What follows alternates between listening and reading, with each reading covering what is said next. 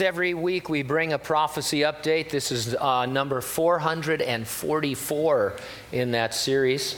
We do it because the Bible accurately foretells future events in specific detail hundreds of years before they occur. About 80% of the Bible's prophecies have already been fulfilled to the letter. The remaining 20%, the last days prophecies, will certainly be fulfilled. That being the case, as we read our Bibles, we should be able to look out into the world and see in the news and in the trends in the world things that you would expect from reading Bible prophecy. We might call them the signs of the times. A third Jewish temple in Jerusalem, built on the site of the previous two temples, plays a prominent role in end times prophecy. As we'll see in our Bible study today, both Daniel and Jesus understood that there would be another temple. Therefore, you'd expect there to be news about the temple, and in fact, there always is. You may have seen the tragic story of a terrorist stabbing to death a 13-year-old Jewish girl as she slept. Here's a part of the news account. A 13-year-old girl was killed by a Palestinian terrorist who infiltrated the Judean community of Kiryat Arba, located outside of Hebron. He attacked her in her home with a knife. While she was at first listed in critical condition, she was reported to have died of her wounds soon after the attack.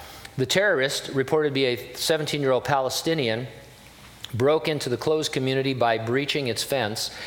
He entered a home nearby the fence, found the teenage girl sleeping in her bed, and stabbed her repeatedly before Kiryat Arba's security team arrived. Now, why target this girl and this family? Well, the mother of the slain girl gave her perspective in an article titled, "Family of Slain Teen Calls for Unprecedented Mass Jewish Ascension to the Temple Mount." Let me read excerpts from that article. The stabbing that killed 13-year-old Hallel Ariel last week has led the young teenager's family to take that horror and turn it into a message of hope and holiness centered around the Temple Mount. In a controversial call for Jews to ascend the Temple Mount on Tuesday, July 12, her parents hope to counter the terror that killed their daughter. Visitors who came to console Rina Ariel on Sunday expected to see a woman overcome with the most powerful grief a mother could experience. Instead, they were greeted with a moving message of hope. By coming here, by living here, we are showing that we will win, the grieving mother told visitors. I am married to a Cohen, to a priest. I am the daughter of a Cohen.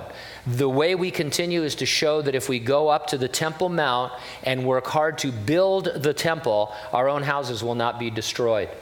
Hallel longed for the redemption, Rina said. From an early age, she ascended the Temple Mount. When we build the holy temple and it serves as a light to the nations, there will be no more murder.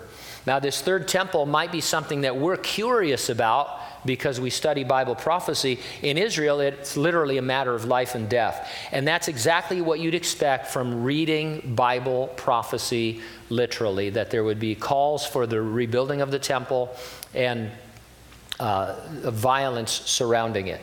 While we look for signs of the times, there's one event that has no sign. It is the imminent return of Jesus Christ to resurrect the dead in Christ and to rapture living believers. It could happen at any moment. And that's why every week I ask you the exact same question. Are you ready for the rapture? If not, get ready, stay ready, and keep looking up, because ready or not, Jesus is coming.